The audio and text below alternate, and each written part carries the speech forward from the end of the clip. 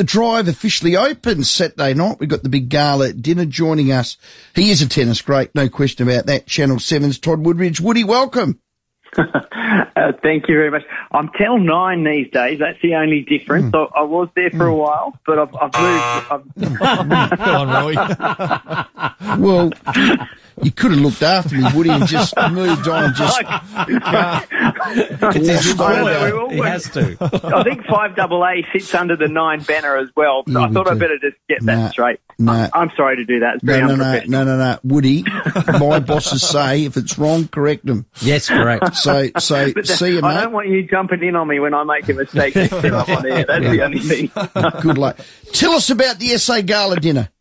I'm looking very, very much forward to it. Of course, as everyone in Adelaide and SA knows, there's been so much work done to upgrade the facility of Memorial Drive, and what we saw over the last couple of seasons, pre the AO, it has been such a success with the roof over the top. But because of COVID and everything else and how quickly we've had to get things running, this is the first opportunity to open it properly. And I'm looking forward to coming over.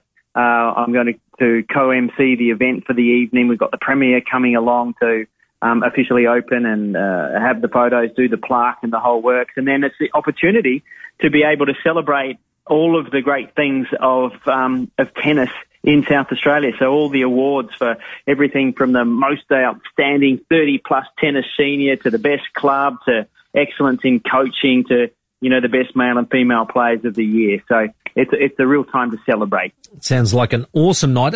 It's actually the completion of Stage 2 redevelopment, so of the northern and eastern facilities, which were probably long overdue, but gee, they look great now.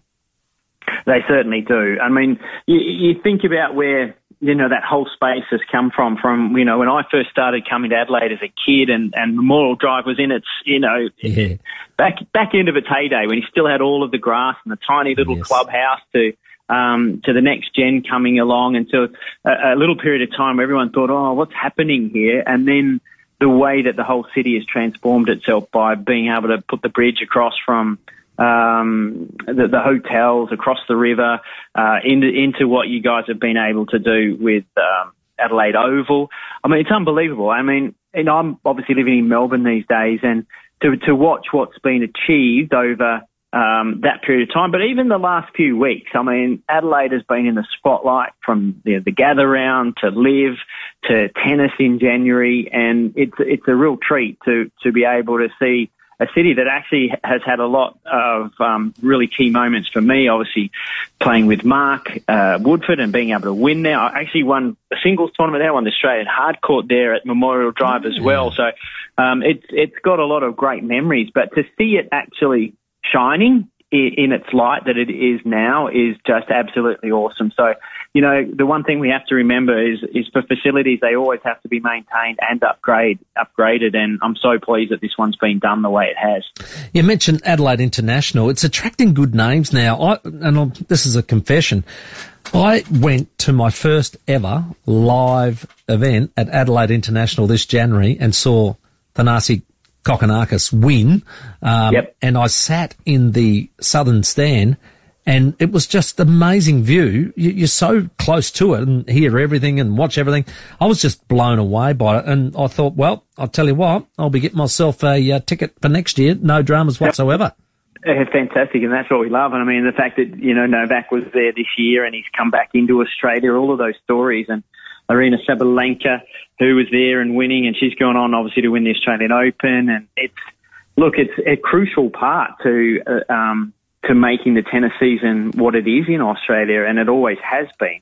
And I think the one thing that I always chat about to people that haven't been to tennis for a while is when they go and watch it live, it is completely different to what you watch on TV. It's so much faster, and you get a huge appreciation for what athletes are out on court.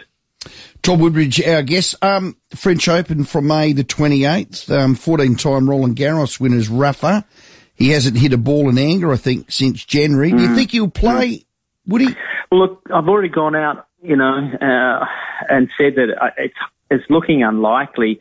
Rafa pulled out of Madrid this week. That's the big tournament on. And then the next and last opportunity for him is Rome.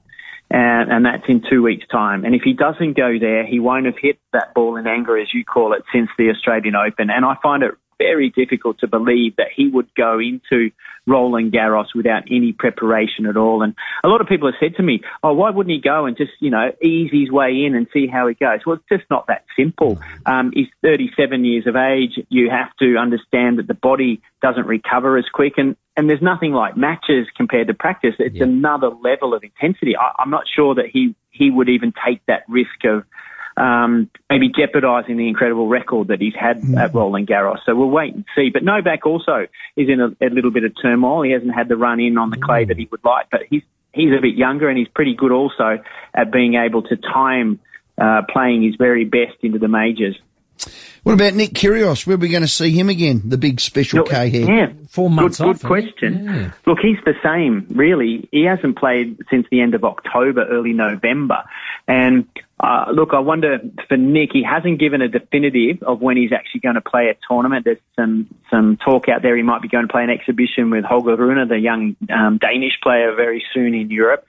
I would imagine that Nick is thinking a little bit like what he did last year, get himself as fit as he possibly can, get everything under control with the knee, maybe get to the grass, play those tournaments in the lead up to Wimbledon and try and repeat what he put forward last year, which was excellent. I'm not sure going to the clay is really in his mind, but we're all still waiting for an indicator about whether and what he'll do. So I'm hoping he gets back, because what he produced last year was just absolutely brilliant, and he's, I think today could be his birthday, in fact. I think he might have turned 28 today. So, time is slowly ticking by, and I think he understands and appreciates now that it's the moment to get out there. Well done, Woody. Enjoy the big Tennis SA gala dinner that is tomorrow night. Tennis SA absolutely thriving in our state, and it's due to that magnificent The Drive. Thanks for your time.